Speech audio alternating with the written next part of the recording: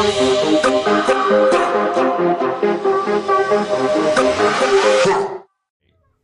this is GU, stands for Genuine Uplift Podcast. He gonna change that later. You know, GUP.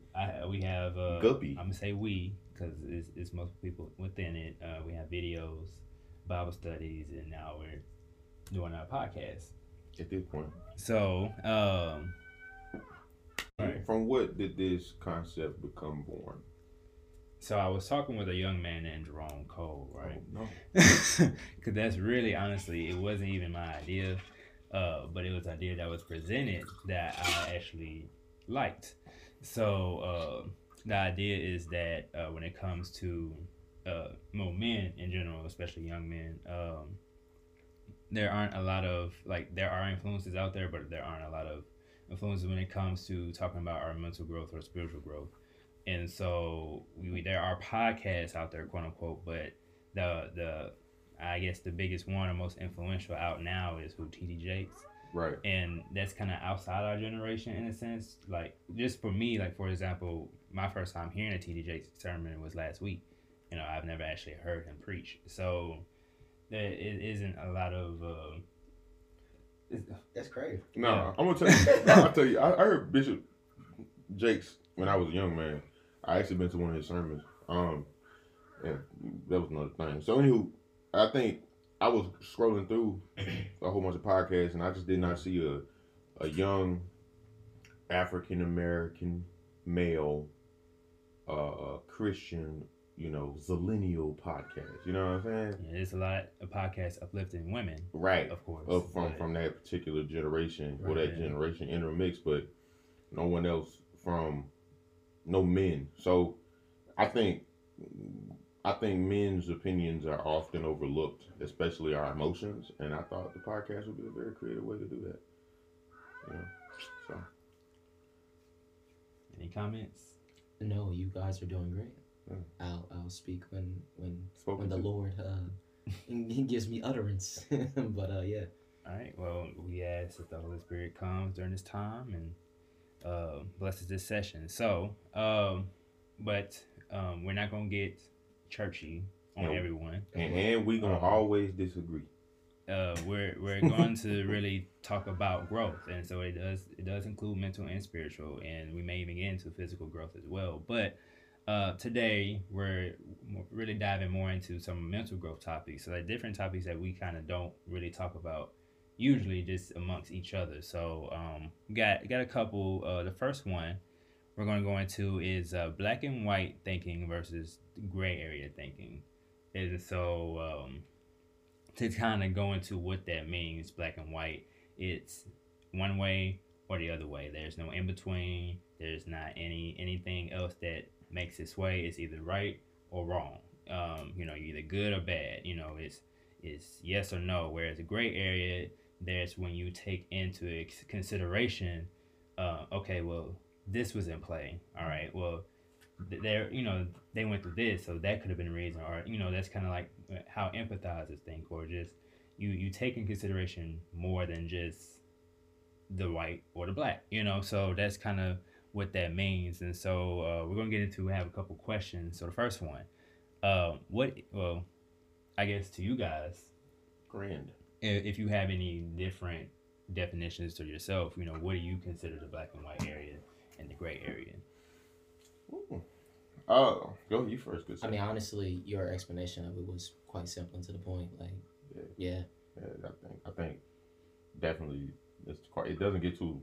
We don't get much simpler than that. Right. Okay. So we'll move on then. So is it healthier to be in the black and white area or the gray area, to you guys' opinion? Who want to go first? Okay. So I will preface by saying, like, I only operate in black and white.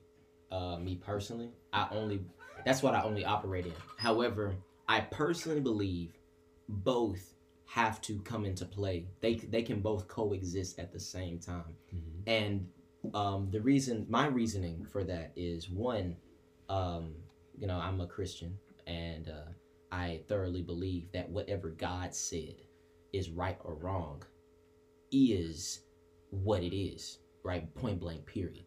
right? And so if God said, no, don't do that, the opposite of what that is sin. So if God, even if it's a personal thing he told you to do, like, hey, I don't want you, like if God told you, hey, I want you to do this certain thing in your life that you can't find in the Bible. If you disobey God, that is disobedience. Disobedience is sin. Therefore, it is wrong. However, there are situations as well where there is gray, where, okay, this may be the right thing to do, but how do I go about it? Which is also, okay, if I do this, or then you have to do some, mental gymnastics. But my firm, firm thing is, my firm belief, honestly, as far as how I operate life, is black and white. It's just like, it's binary, ones and zeros. It's either this or this. And, I personally believe a lot of people do gray area because they want everybody to feel included. They don't want anyone to feel bad or left out. But reality is, there are winners and losers. Not everybody get first place. Right. So for me, in my opinion, I like him, I do operate in black and white in my life.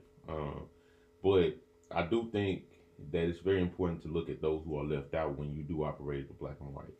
And in my opinion, I went through my Bible today to find a group that I would consider the gray group that was left out.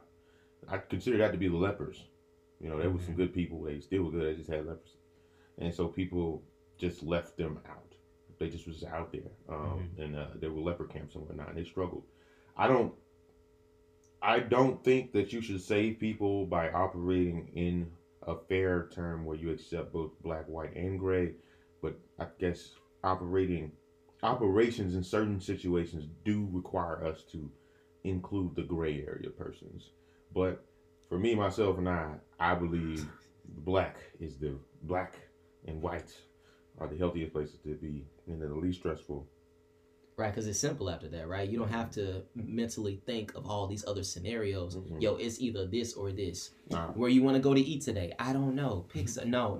What is it? I need to know. Right. I need to know. Because I remember when I was a kid, I used to read the Bible all the time when I was young.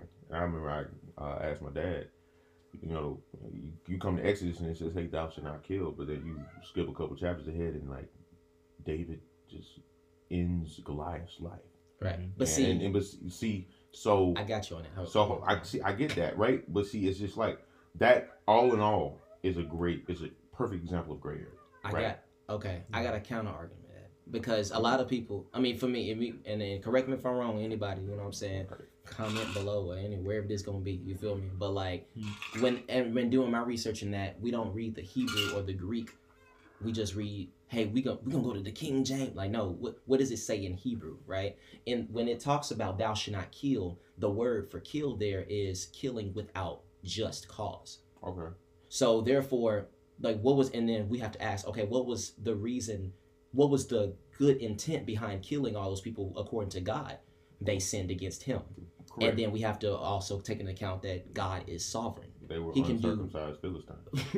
You know what I'm saying? You have to take into account that God is sovereign and he do what he want to do, and they sinned against him, and therefore their cause, and we know that sin must be paid for with death. That's why Jesus came in the first place. Right. So if they sinned against God, that is a just reason for them to die according to a sovereign God. Do we think it's cool to just kill people? Of course not.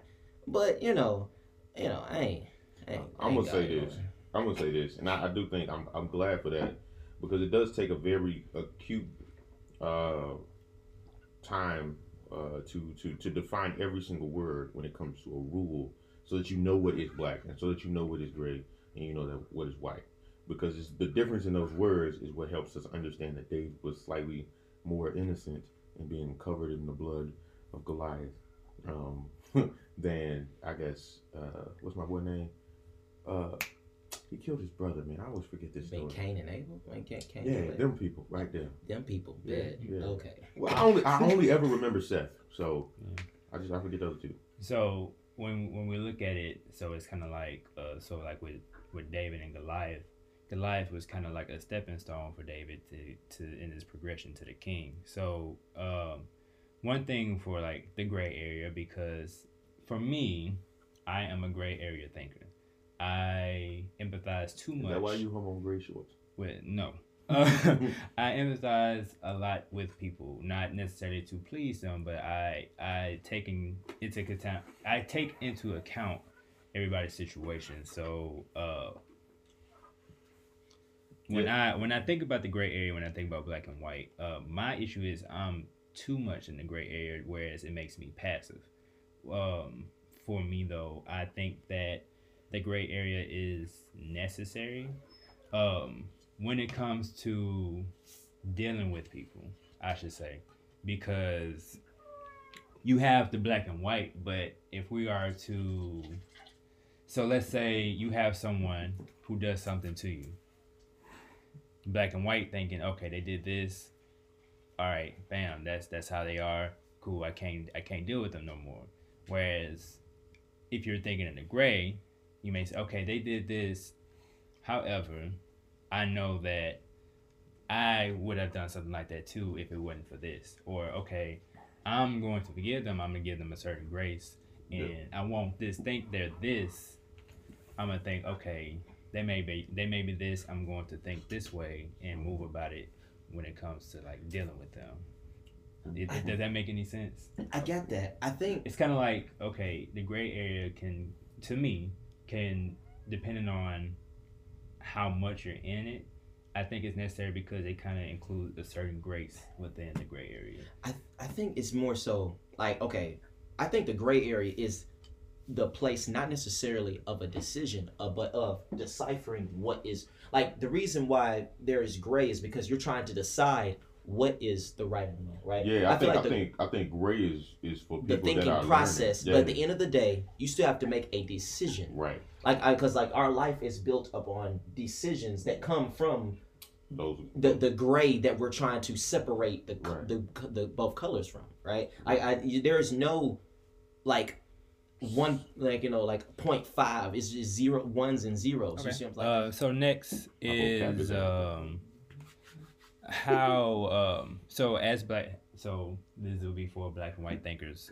So how have you guys define what is right or wrong as a black and white thinker? And I think we kind of go over that if we're thinking as a Christian base. So when it comes to it. So for me, when it comes to defining right and wrong as a black and white thinker, it's all about intent. I've seen people do things that I would never do without the reason that caused them to leap into action. And I guess I have to give an example. I think a very touchy subject. I don't know. It's too touchy. Is it too touchy? What is it, man? I mean, all right, man. It's domestic violence. Okay, elaborate. All right, she said elaborate. See, it's very touchy. See, that's all you face. So, I've seen so many situations. Like I was watching on Twitter the other day, and there was this kid, and then he was just walking down the street or whatever, and then, you know, of course, there's a big group of children, and this woman hit him. Right? Of course, they were arguing and fighting, and it was, you know, by mouth, and then she took time out there, and when I say she hit that boy, man, she mollywopped that dude, dog. Not mollywop. Mollywopped. And so when she mollywopped the dude on every block, he decided to mollywop her. Now, man, everybody else jumped him. Everyone who saw that jumped him. I don't think that was right. I mean, let's be real. We in the grave. Let's decide. His intent was self-defense off cap. Okay. But hold on, let me finish. Okay. Now, I've seen men hit women in situations where it was completely unprovoked and undeserving. But I don't know. That's a situation for me that's very open. Now, of course, I would like to stay out of. I'm gonna end my statement right here. Look, out of complete and total respect of a woman as an individual, as a human being. Should you lay your hands on me, I'm going to treat you like any other human being. You feel me? But, you know, I am also from Memphis. So. All right. So it's kind of like piggybacking off that question. So does a merit system work in a personal relationship as a black and white thinker? Define it. So when it comes to a merit system, so it's just like as humans, we're going to make mistakes. We're gonna mess up. We're gonna do whatever, you know. Mm-hmm. And in a personal relationship, if someone who's in a relationship with you makes a decision that ends up not being the best decision, Mm-hmm. do you count that in your marriage system as, okay, that's one wrong, and that's like one, all right, 0 right, 1 wrong? No, and I got the Right, perfect right, scripture wrong. for this. I mean, Yeah. I know the scripture, but like, But that's what I'm saying. I Does, got you. does It's a a- marriage? No, but Yeah. let me do we read. do we think It- about that with people in general? Like, oh, that's course. that right or wrong. But in a personal relationship, course. do we keep that marriage system? So And why not keep it the same amongst everyone? go ahead. okay, y'all. Look, now listen. Now this ain't the Bible I read up out of on daily. It was just I like the that Bible on my 5 phone. version.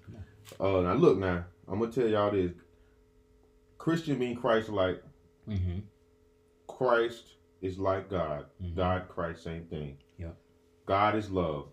Yep. So we are supposed to be love-like. Yep. I hope you all understand the simple math I just did.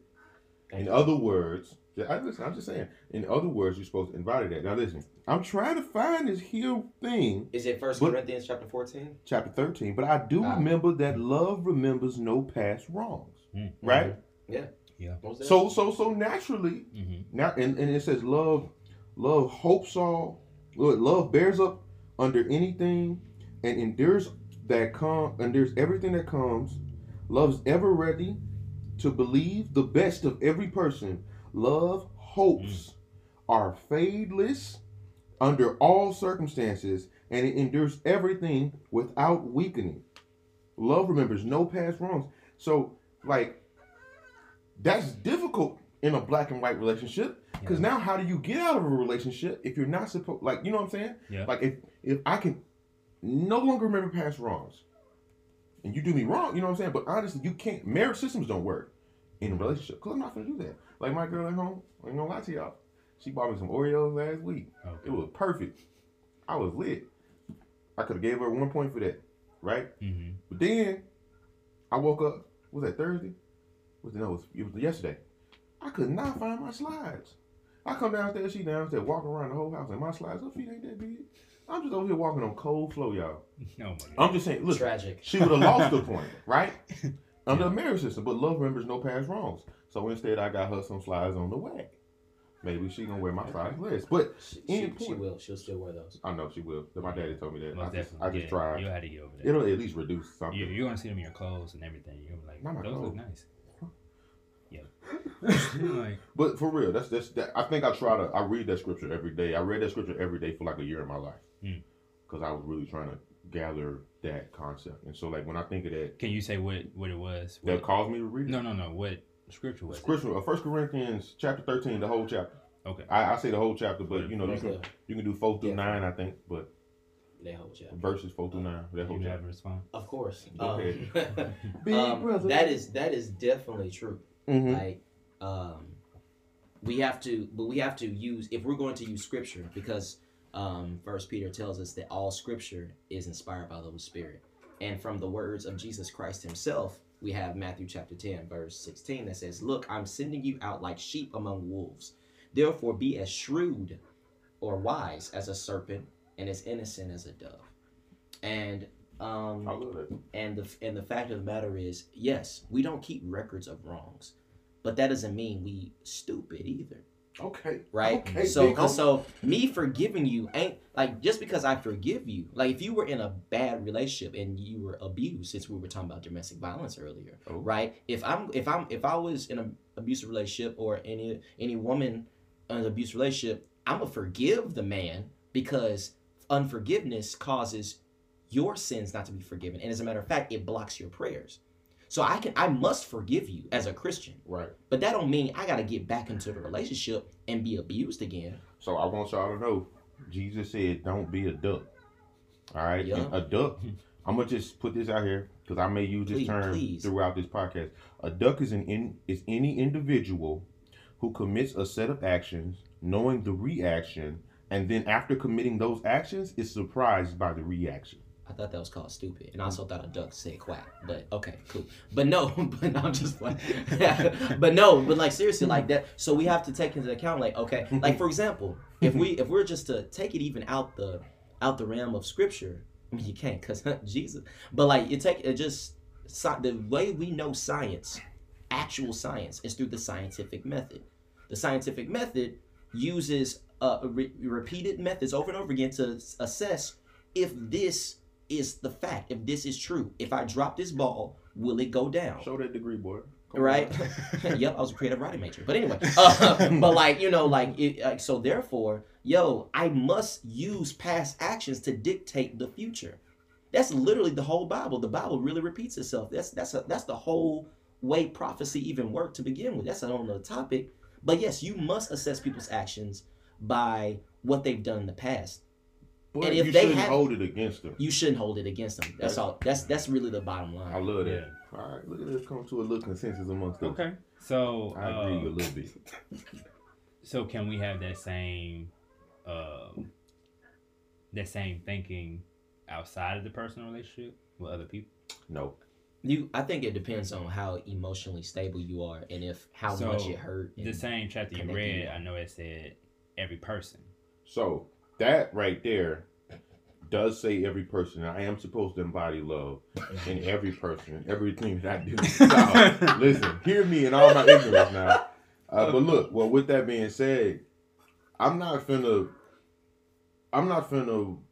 pass that off into my professional relationship. It has to go to everyone. Because I remember asking you mentioned about like over caring about certain people or things at your job, right? I have you ever hated your boss? You ever hated a boss? Yeah. Okay, so you can hate whoever, but you can't love whoever. See, hold on. And that you can't. See, you said whoever, but like if you're going to, I'm so sorry. No. You need but a like, gavel. If it has to be equal on both ends. If you're going to throw all your emotions in the negative side, you have to say, hey, I can also positively have some kind of positive energy. In my defense, in the positive direction. In my defense, I'm not gonna say I hated my boss, but I will say I did not like the situation we were in at that time, and I had to express that. But according to you, stop. I bet. All right, so that's a whole another day. We coming back. Y'all already got another episode. Commercial break. We kind of talked about it, but I guess this is more so geared towards me. Okay. And the question is he healthy to always overlook a wrongdoing or sign as a great thinker? I'm going to require you to answer to define the word sign first. So a sign is in quotations in the question. So a sign is just like kind of on the sense of what Lachey says, like, okay, they just did this. This may be a sign that they may be like this. But am I really going to take it like that's who they are? Or am I just going to be like, okay, I may bring it up later, but I'm not going to just automatically already assume that that's them. Mm-hmm. So that's what it's like overlooking that. Like, okay, this is a red flag. Am I going to pay attention to this red flag? Or am I like going to ponder on this, bring it up? Or am I going to say, okay, this is a red flag, I'm out? I have received enough information for this conversation to continue. I think overlooking is slightly irresponsible at times. Mm-hmm. And if we, like you said, I think we've already discussed this. I think we should go back to that scripture that gentleman over there procured from the book of Matthew. It's Matthew. His name's Matthew, guys. Boy. So, yeah, Matthew showed us a very powerful scripture about being shrewd, I suppose, and I think that's required. Mm-hmm. And if you can't overlook. If you are a sheep, you can't overlook a coyote. It's not going to work, right? It's not how you survive. I think the most effective way. I've been in therapy a couple months now, almost a year now. Mm-hmm. It's ineffective to deal with the problem by overlooking it. Yeah, very much. Ooh. So, I think as a person who's been therapized, I would say that anyone who is overlooking an issue needs a little bit of therapy or somewhere to pour their heart out and really take time to look at what's inside of it. I agree. I think when you overlook issues or overlook problems, I mean that can lead to, like we talked about earlier, domestic abuse or whatever the case may be, because you overlook those signs, and it is a little bit deeper. Like it goes deeper than that, because it could be something that happened when they were young, or they have abandonment issues, or whatever the case may be. Like they overlook certain signs that could lead to what they don't want to happen, where it could be separation or whatever the case may be. Like they don't want it to lead to this, so they'll overlook that sign to keep things, to keep their life, I guess, in a sense like good or comfortable or still content or happy and not make it uncomfortable by paying attention to these signs. So I agree. Yeah. It's simple to the point, honestly. No, you should never overlook anything, nor should you assume automatically. In order, again, when we were going over the scientific method, the only way you know something is actual fact is if there is a pattern, right? I mean, so therefore, no, if the first time something happens and it's like, I didn't really like that, address it immediately. Never wait, okay? Because when you do, you get unsure. You start overthinking. There's too much thinking going on there, and that's what. And by the time you want to act, it's too late. You got deeper feelings. There's just it's just a lot. The stuff happens. No, you should never just automatically assume, but you never overlook. Ask, communicate. You have to communicate so you will be at peace. So you'll know what is actually happening. So you'll know how to assess the situation. Now, so yeah, that's the bottom line. All right, that was good. So that was black and white versus gray area thinking. We're gonna go on. I would like to say, Go ahead. That I have a lot of leftover strife for another podcast with Matthew, but other than that, we can continue. We'll get to that the next episode. You can call me Mark. So the next one, we have feelings are facts, and so to describe a little bit about that is how we feel about a certain situation, or our feelings are factual, like that's how it is, or that's how it's going to be, like it's going to turn out however we feel it. So we're feeling like what we think is actually factual.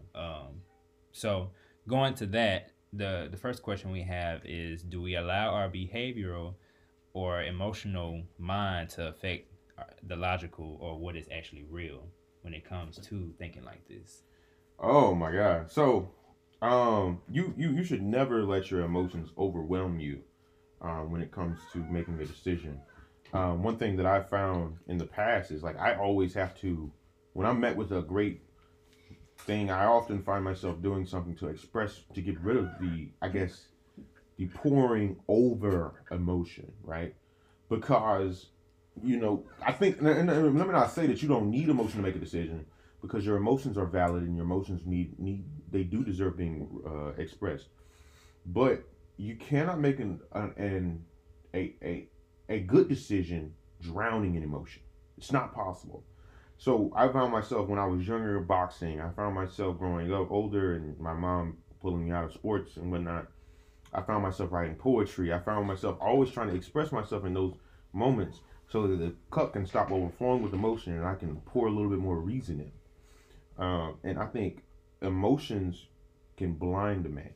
And I think I don't know. I think one of my favorite stories was about the 12 angry men and the 12 blind men. And I'm not sure where I read it, but at the end of the story, you find that all 12 men were the same men. So you gotta keep that in mind. Your emotions can blind you, and they can make you make a poor decision. Mm-hmm. In doing so, it's important that you find a way to express yourself with your emotions, man. So I think it's a good way to do it. So that's my opinion, though. That's my take. I just feel like emotions can invalidate a decision. I've seen so many situations where someone just was like someone was affronted, and they immediately left to the person who affronted them, and things got violent mighty quick because they were filled with, spirits of retaliation, and it's not always smart. I mean, said person went to jail. It's okay. They're out now. I'm just telling you, it's a true story. True story. I mean, I'm not going to be specific. Thank you for your autobiography. But yeah, I was. That's not me. So the question was, do we allow our behavioral emotions to affect our logic?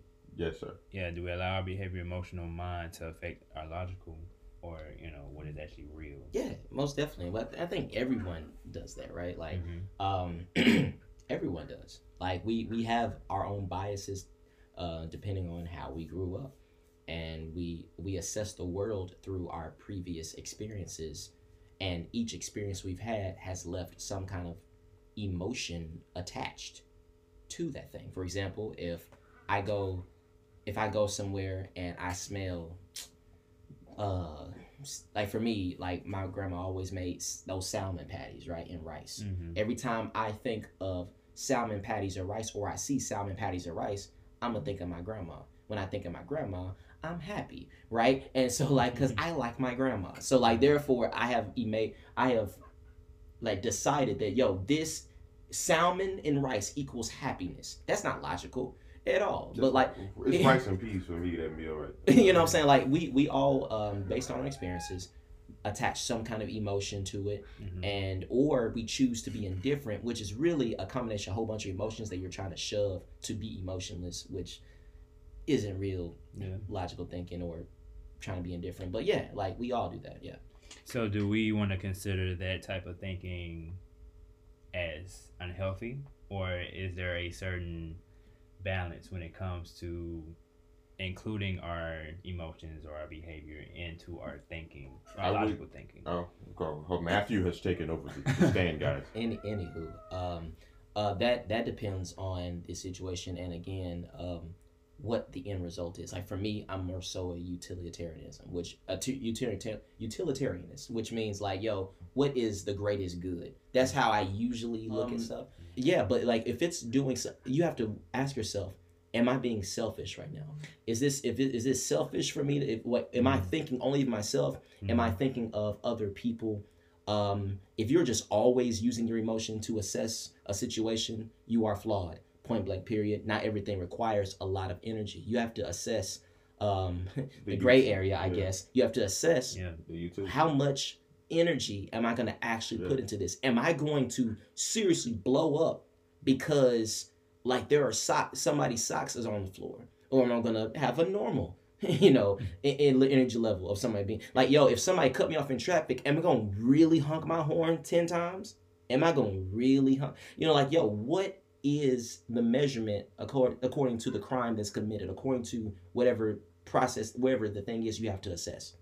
So for me, since we're calling out cliques and Greek philosophers, I think I'm more of a stoicist, and I think enlighten us, sir. What was a stoic? I think that's a little extreme, but a stoic is an individual who strives to live a life without emotion. Period.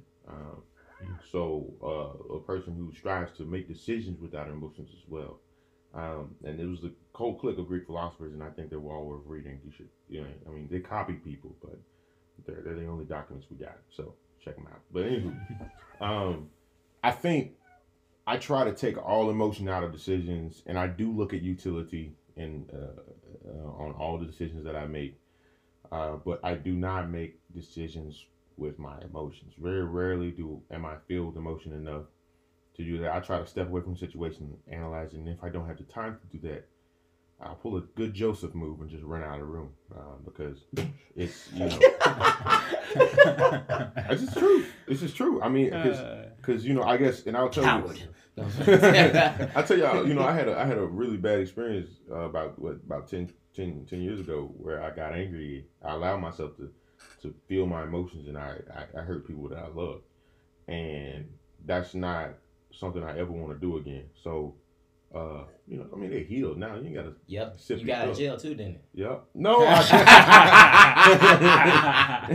I would have been in juvie, but no. So no, real talk. Like I think it's very. From that moment, I think I began to adopt making decisions with less emotion, and I think I do appreciate Matthew's desire to include emotion, in his decisions, because I've also faced a lot of errors in my leadership, in my leadership positions, because I do make decisions without emotion, and people appreciate emotion. So I do think that there is, I suppose, a gray area, but I'm not in it, not on this one. So. I believe that it definitely should be the perfect human being will have a balance of emotion and logic when it comes to their thinking. But Jesus is the only human being that walked on this earth that had that. But he is also God. So, that would be the perfect life. But since we're not perfect, it is something that just has to be kept in your mind to be intentional with how you are thinking. So like Philippians 4 is like, you know, the Bible tells us to keep our minds on what is true and honorable, right, and pure and lovely and admirable. So if we keep our minds on that when we are making decisions, we will always, most of the time, we will probably make right decisions. However, like Matthew said, like Matthew said, we are going to get angry. We are going to get sad. We are going to experience these different emotions, and depending on our self-control and our boundaries is what we decide to do after that point. Are we going to actually take action? Are we going to actually, you know, go forward with how we are thinking, or are we going to process these emotions with our thinking, with our logical thinking, and our realist thinking, and then let that contribute to our actions? So I think that's where we need to, like Mark said earlier, about reacting in, you know, with retaliation. We calling him you gonna be Isaiah. Isaiah or Luke? No. I got you, Luke. I got you. When someone does something to you, is it always okay to retaliate?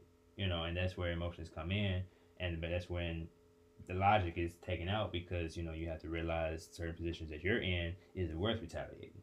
You know, and then he said what happened to him, he ended up going to jail. So no, because of my beliefs and it wasn't him. Just disclaimer, it wasn't him. He did not. I made this Bible in jail. Y'all real talk. Yeah, he didn't go to jail at all. Mark is a good man. But to continue, so going off of so we're talking about including emotions in our thinking. Are we allowed to just not know and be okay with that? So, you know, when we feel like, okay, it's like this, but you don't know, are we okay with being in that area? An area of like just uncertainty, like you just don't know, and be okay with the fact that we don't know. Oh no, I cannot. I must know, because I don't believe in operating, especially if we're talking about dealing with people, right? Yeah. I do not agree with not knowing, because again, if we're talking about people, everyone has feelings.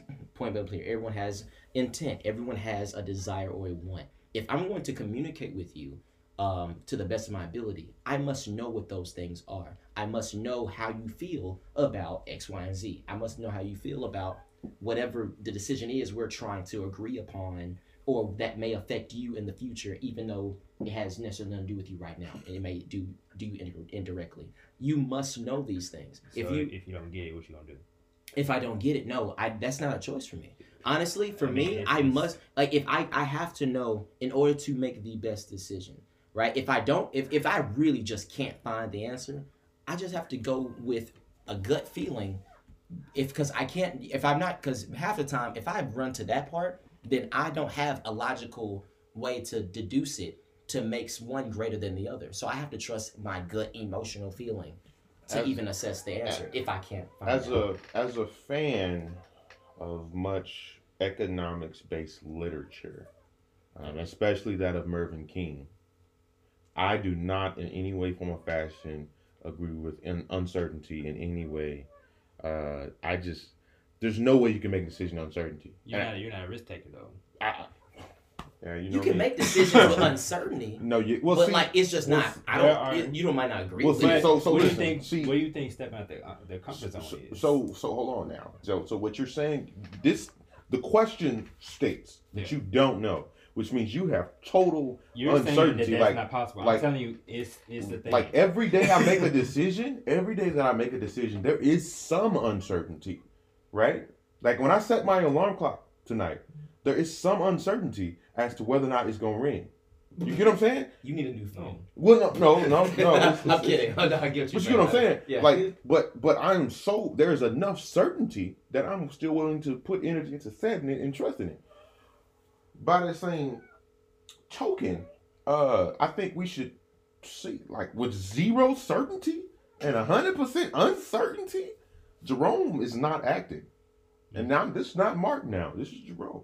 A double-minded man is unstable as all So, his ways. the question, Kevin Gates. but the thing is, so let's think about it like this: if we're saying that we're Christians and we're striving to accomplish God's will and His purpose for us, Yes. if He's telling us to step in a direction that's completely shaded in gray, shaded in darkness, that to our eyes, to our understanding, because we don't see what He sees, and we don't know, but He's saying step in that direction. We're not gonna do it because we don't know. But see, That's some nervous I'm gonna stuff. give you. So let's just take the first example of that. Abraham, fam. If you interrupt, no, it's fine. So before, fam. So let's take Abraham for example, right? Right. It better be Abraham. The thing is, we have to. The problem. The only reason I would agree with you if I believed that I couldn't trust God. Whenever God tells us what He wants us to do, He also tells us, if you believe in God, if you've read Scripture, there's nowhere in Scripture where God says do this without telling people what the reward is. Okay. He will always tell you, hey, do this. He may not tell you how it will go, but He'll say, do this and I will give you this. But it takes faith to walk through the process. Right. And He'll tell you along the way through your obedience what to do next. But the problem with that is, like most people, they don't believe in the first place. So there's a whole bunch of great uncertainty. No, God isn't uncertain. Therefore I believe there's no way in which you should just not. If you a praying believer and you talk to Jesus and Jesus talk back, because He always is talking to us, there's no way you should just not know nothing. God is not the author of confusion, which means therefore He's always going to let you know this is the reward. This is what I want for you. Do this. You may not know how to get there all the way, the whole blueprint, but He definitely going to give you the finished product before you get there. David knew he was going to be king while he was a shepherd, right? He knew his destiny. He didn't know how. He didn't know he had to kill a giant. He didn't know he had to run away from Saul. He didn't know all of that. And majority of the time, God doesn't tell us that, because if we knew the suffering we had to go through, we probably wouldn't do it anyway. That's where the faith comes in. But God is always going to tell you what the end product is. And if you trust Him, then there's always going to be some certainty. Therefore, I don't believe in just not knowing I will say this. This is what I'm going to say. Right? And I'm going with Abram.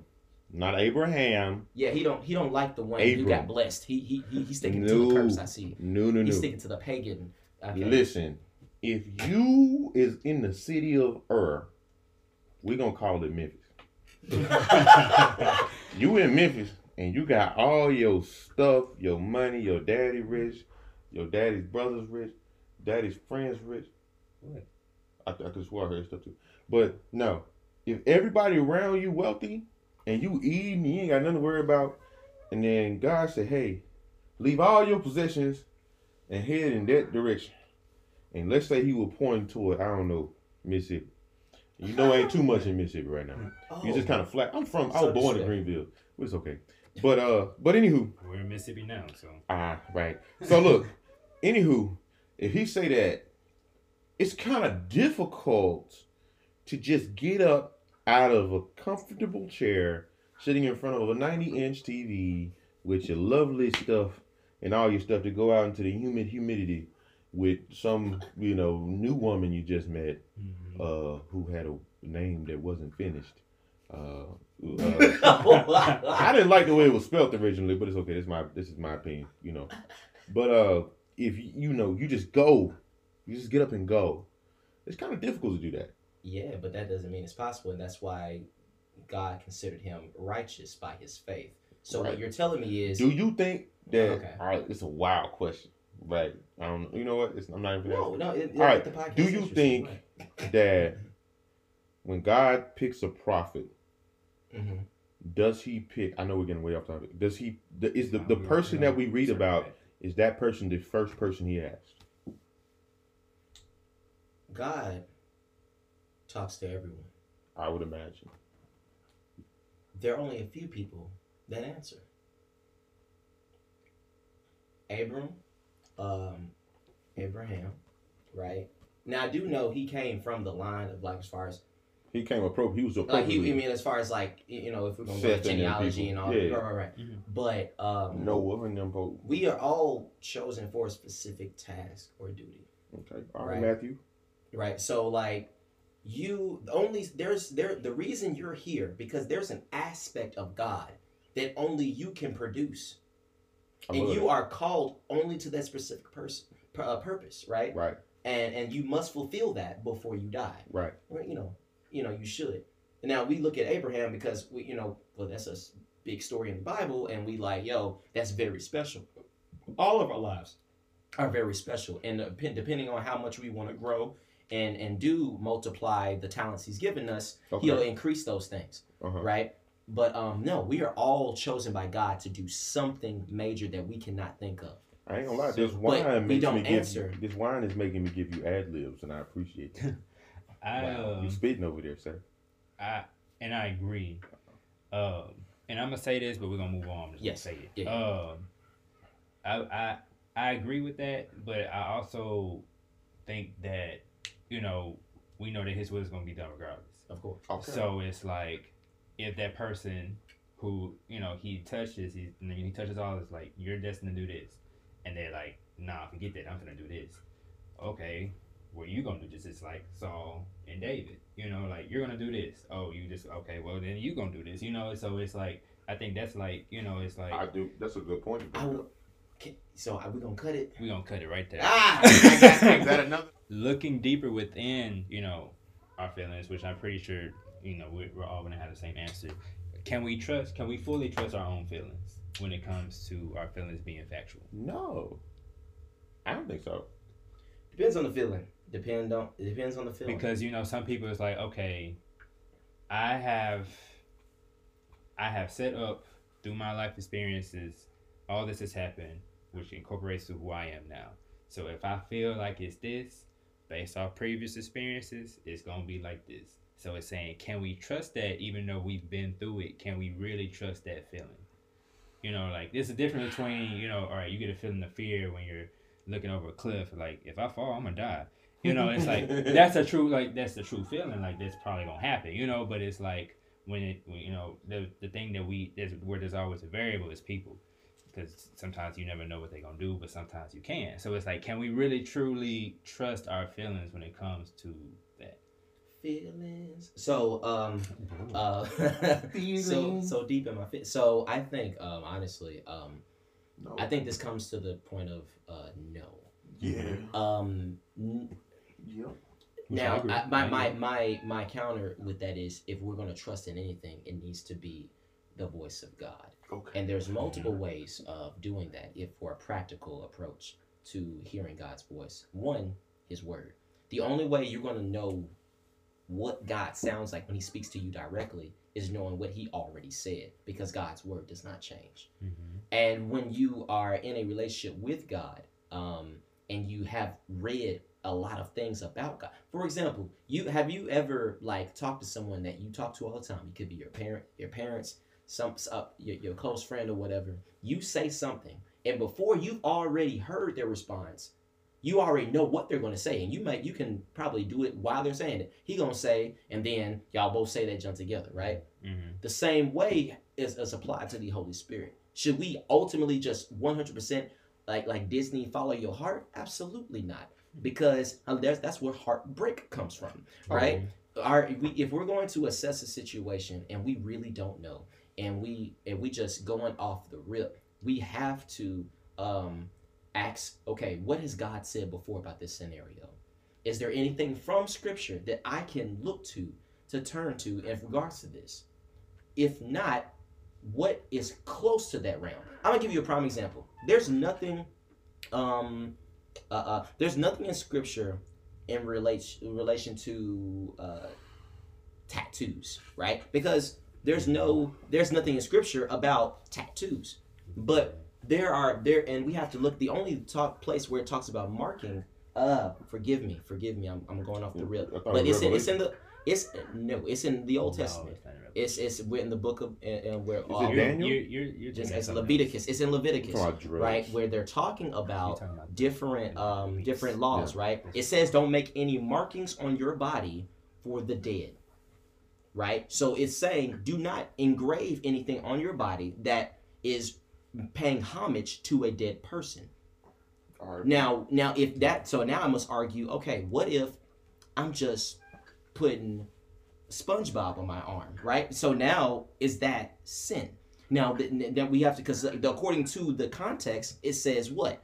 Do not make homage to the dead via putting marks on your arm. So like you have to go back to scripture on what is God actually saying in this specific scenario, and therefore assess, is that related to this? Masturbation, for example, is not necessarily, it's not in the Bible. Mhm. It's not that you don't. There's only one instance of masturbation, but it was talking about something completely different, about impregnating religious laws and stuff like that, right? There's nothing about that, right? But then we do have Jesus who said, if you look upon a woman with lust, you've already committed adultery. Correct. So if I am watching pornography, Mhm. therefore, this is sin. This is related to lust in my heart. Am I doing this in the intent of gratifying my flesh or myself? Is this to gratify or worship my flesh? If God looked at me, if my mama was in the room, would I do the same thing? And if the answer is no, like, I mean, like, if you not gonna do it, if God was right there, if you saw angels in the room, would you do that same thing? If I was used to seeing, No, that means I'm just you playing. clearly don't care, and you need Jesus. But like, yeah, that's really the bottom line with that. We have to talk to Jesus. That's really it. What you think, Mark? you so I mean, and just refurbishing the question is like, can we trust our own feelings? Is that the question? Of course, my answer is no. And the reason why is I feel like my first emotion all the time is very carnal. And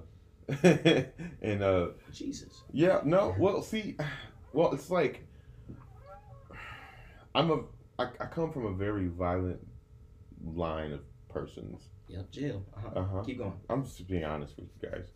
And so expressing myself without being, violent is kind of difficult. I had to teach myself, for example, and I think, I did have family. One side of my family is nonviolent, the other side of my family is violent, so it's kind of weird. But I've learned over the years to like balance that, and it's like it's difficult because every time my first thought is, it's very carnal, and you have to channel that. I don't think my emotion and I do directly, associate that to my limbic system, which is the art of my emotions. All those other things that excuse me for being a little bit neurologically adept. Boy. I know a little It's bit. okay. It's just some people may have got lost right there. Hey. Huh? Well, I just think my emotions, Jerome's emotions, Mhm. Mark's emotions, if I could be an Old Testament person, Joseph's emotions cannot be trusted. It's not possible. Mhm. I do not trust my emotions. I will go at great lengths to ensure that I control them. And that's good. I think that's what the basis of what we're saying is, and what should be is that we shouldn't trust our own feelings, even though sometimes it may be seen as a defense mechanism, or like I've been through this before. It's probably gonna end up like this, so I know it's gonna end up like this type deal. We want to kind of go away from that because sometimes you don't know, and sometimes it hurt us in the end. So moving off of that, our last topic for today is mind reading. So to kind of go into what mind reading is basically if you're dealing with someone and it's a certain situation happening and you're like, they're going to respond like this, or they're thinking this, or they're feeling like this, so I'm going to base my thoughts or my reactions or my actions based off of that fact that I know they're thinking like this, I know they're going to feel like this, I know they're going to do this, so I'm going to do this. because I know that. So that is mind reading. That reading their mind. You're not giving them a chance to react. You're not giving them a chance to show what they're going to say or what they're going to think or whatever the case may be. We're just taking that choice away from them. So, do we believe that do we believe our actions are controlled by what we think of someone else rather than hearing that person out? Now, I'll say the question again. Do we believe our actions are controlled by what we think of someone else rather than hearing that person out? So basically, you want me to? Okay, I think.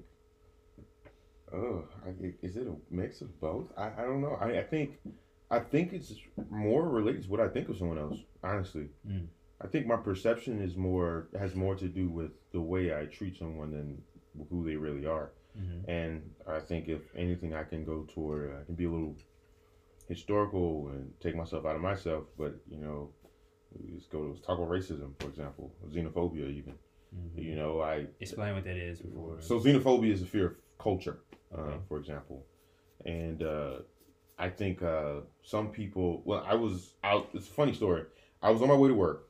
It was 11 o'clock. Well, no, it was like 9 p.m. Most people don't go to research facilities at 9 p.m., but I was going to a research facility at 9 p.m. for a particular experiment. It was overnight, and in doing so, I, being a black male, was wearing, clothes. I had just finished hooping, y'all, just being plain simple. Mm-hmm. It was sophomore year, and I walks in there. I'm gonna get out of my car, walk up, and out of the doors comes a Caucasian female, easily 40 years old, and she sees me.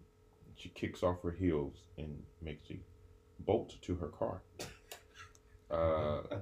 Right. So her perception of me calls her to react in that manner. Right. Run, Forrest. Right. Run. So her perception of me caused that reaction. It wasn't who I am or what I do or anything of that nature.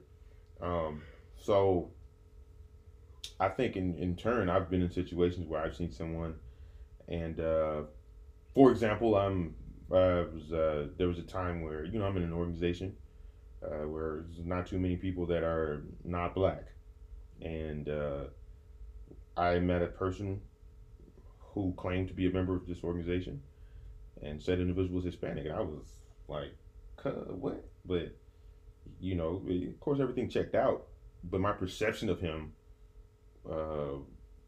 disabled my ability to just meet him with a full open arm. You know what I'm saying? Right. Because he just did not meet the I guess my expectation. We should have one on expectations, but my expectations were not met with he didn't fit that frame, and so everyone has a frame. And I think we should always be more open-minded. Mm-hmm. But one of my best characteristics, guys, is being closed-minded. So, in regards to the frame, and before I answer the question, is that's how the brain works. Like we do have the brain does cheat codes, so we won't have to focus on literally every aspect of our senses, right? So like it don't. I wouldn't encourage people. Don't feel bad that if you see a black, white, Hispanic person, you automatically think this, because we have media, we have people we met in real life. You know what I'm saying? Like, your brain is trying to quickly assess if something is safe or dangerous at all times. That's how the primitive part of our brain operates. Mm-hmm. We just have to consciously be mindful of our higher brain that tells us, hey, not everything is the same. But if we just talk about instinct, that's just what it is, and that instinct usually fueled upon our past scenarios that we've been in that have emotion tied to that, right? So then going on to the other topics, but do our actions control us when we're talking to people? Yeah, because that's just for example, if my friend walks in through the door, I'm gonna be like, yo, what's up, bro? If Obama walk in, hello, sir.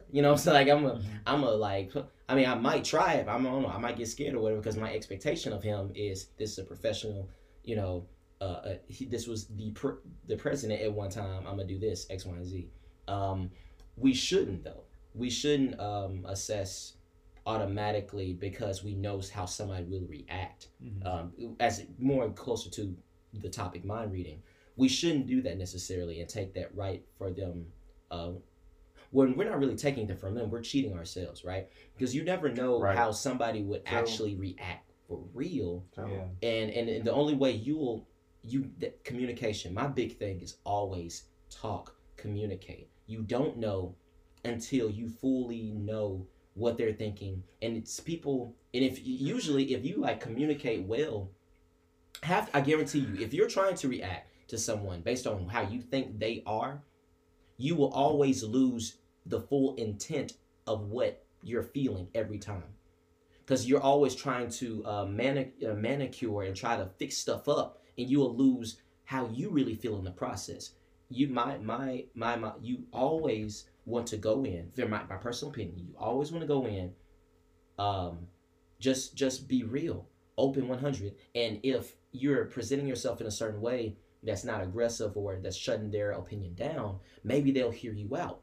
If y'all are two adults talking about a situation, hey, you know what? I understand why you feel like that. You know what? That's normally not how I do or think, but since you've put it that way, that makes sense. Let's try it. That's just with relationships, with girlfriend, boyfriend, friends, anything. You cannot just automatically jump in, because we know the saying about assumptions, Yeah. right? So we can't do that. We simply can't do that. Yeah, and I think, kind of putting in a scriptural for terms, that's just like Paul and the disciples. Disciples known him as a Christian killer, basically, and so they're already reading him like, nah, he ain't it. Like, this ain't it. Like, we know this of you, so you can't be where he's like, I changed, baby. That ain't me no more. I mean, he had to prove himself, though, right? Like, you don't, like, the next day. But that's the saying, like, I'm good now. Like, no, we're not hearing that person out. We're not, giving Right. him. They didn't give him that chance. They automatically like, no. In their mind, they're like, got to be somebody else. I think, and I think this has always been my personal view, but I've always thought water was kind of like the Holy Spirit. Because water's everywhere, whether it be in the air or actual water or ice. There's no place on earth without water. With that being said, if water were to be the meeting of a person, if water were to be continuously rushing against the shore, and the shore being yourself, and then you developed, you like water from this direction, but then you built a wall from this direction, you would restrict the fish or the crab or whatever shrimp that would come from that potential direction, and you would just alleviate yourself from the potential good from that whole side of the earth. That's good. And that is what you should not do. You should always be open-minded when it comes to meeting people. So basically, I want to make sure I got this right. So basically, if we say, hey, I'm close-minded though. I'm still close-minded. Yeah, because I was like, boy, I'm still close-minded. It's okay. I'm still close-minded. It's okay. So basically, you're saying is, if we reject one form of an individual, we can't receive the full gift of that person. Correct. Okay, thank you. Because I was like, fam, I'm still close-minded. Existential journey. Like, I was like, the water in the sand. Let me tell y'all. Yeah. Since I've started, since I don't know, I think I've been growing slightly more open-minded every year since college started, and it's just So now I'm out of college, and now I got to find a reason to be more open-minded. You can find one in about 6 months, 7 months. While y'all playing, it's 5. Well, there we go. Short it's 5 months. So we're going on for that, so when we do mind read, does it all, is that always a bad thing though? Yes. Joe, no, I can't say that, because generalizations are good for people who do public speaking. So mind reading, there's just evidence. nothing. There's nothing. Okay. So because an assumption is something that is made before you arrive at the situation. Yes. All right, cool. I was making sure I had a definite, because like for me, no. And in that case, then like always mind reading, no, because again, your water analogy, you may block something. Even for example, I like doing Lyft sometimes because it's just fun to talk to random people. The one with the Y or the one with the I? The why so I was driving for Lyft to make it clarification here. The dude behind me, the dude in the car was just like, I assessed him based upon how he dressed, how he looked, everything, right? And then I started talking to him. I was playing gospel music, and he started singing along and started tapping on stuff. And then I found he was a musician. He was always in church, blah blah blah, stuff like that. And then I realized the person I envisioned him to be, based on how he looked and smelled when he walked out of the car, I automatically say, yo, this is the person here. But it wasn't. Mm-hmm. And because of that, I could have formed a deeper conversation with him earlier than later on. Yeah. You know what I'm saying? So no, I don't think it's right to just automatically assume. I don't. Yeah, assumptions are bad, man. It's okay. My mom used to say, you make a donkey out of you and me. But of course, I'm trying to refrain from using the actual word. Yeah. Yeah. But I like how you say, I'm going to refrain from using this word specifically that we all know. We're going to make sure that everyone knows the word, but I'm not going to say it, though. Of course. You might as well That's how you just do say it. It's called sarcasm. So anyway, what's the next question, bro? He said, okay. All right. Does mind reading always end up bad? Is it the one we just did? We just did that. All right, excuse me. What does it mean to capture our thoughts before they turn into action? Oh my God, it's my favorite question. I'm going to answer that. Did you read the question? All right. Okay. Yeah, no, I read it and then I'm going to You've answer been waiting it. on this question. I have. So listen, y'all. One of my favorite things that I've always said, man, I said people, when they graduate high school, they become the whispers in their head. And I don't think people recognize what that means. You know, when you're met as a child and you're met with certain situations and your parents restrain you from a certain area of life, you say to yourself, I'm going to do this one day, or I'm going to do that. But you say it to yourself. But once you graduate high school, those things that you kept bottled in, you launch yourself at them. And so it's like, to capture your thoughts before they turn into actions, it's the concept of managing what is inside of your heart at all times. And I think there's nothing else that I can say but guard thy heart, for out of it flows the issues of life. And you know, that is very important. And that goes into the music that we listen to, that goes into the people that we're around, that goes into the environments we're in, the ways we express ourselves. That's such a very interconnected subject, and it's very possible to lose sight of it. But without managing the issues of your heart, you're incapable of really doing much of that we've discussed in a more correct manner. Right. So I think this is one thing I've always, as you develop yourself, pay attention to the things that you think in your head, because it's important. It really is. It truly is. Yeah. Yes, two scriptures, come to mind. Be ye transformed by the renewing of your mind. And then the scripture being, bring every thought into captivity to the obedience of Christ. And a lot of us, especially men, I was literally, I was at a gas station. I have two examples, but this first one here is basically like, I was in the gas station. This lady, she was wearing like some very tight tights, right? Mm-hmm. She just came from the gym or whatever, running. Mm-hmm. And like, I mean, when you first see that, I mean, your eyes automatically like, what? And then afterwards you're like, Jesus. Okay, let me revert my eyes back onto my purpose and destiny. Right. Let me look at her face, right? Or at least not look at her at all. Mm-hmm. I was watching the guy in front of me that was just like, yo, he was doing triple, quadruple takes at the lady, right? She finally leaves, and I like messing with random people. I said, I see you.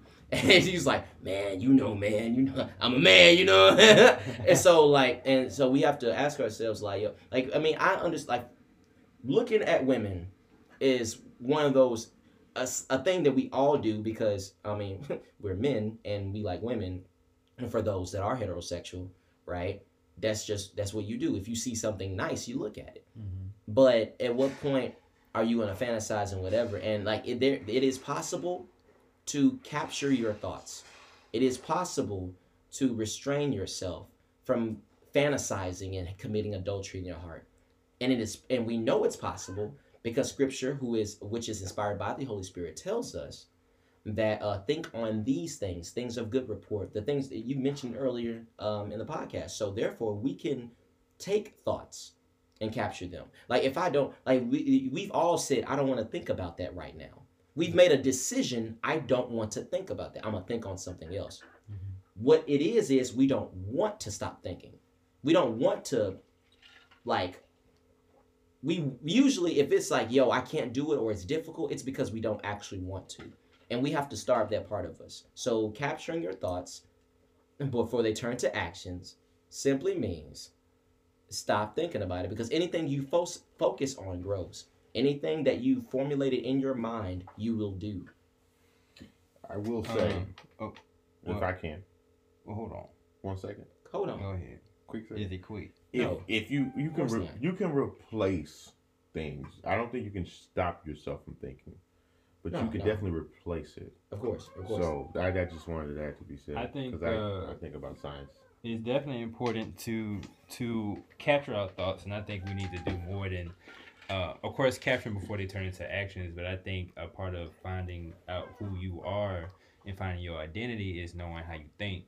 Because when you have a control over your mind, that really is renewing your spirit. That's how we are supposed to live as Christians. We're supposed to constantly renew our minds. Anyway, so capturing our thoughts is really understanding who we are. So when you know your thought processes, then you know, okay, I know I'm gonna think like this. So one, when this happens, when this situation happens, this is how I feel. This is my behavior. This is how I'm thinking.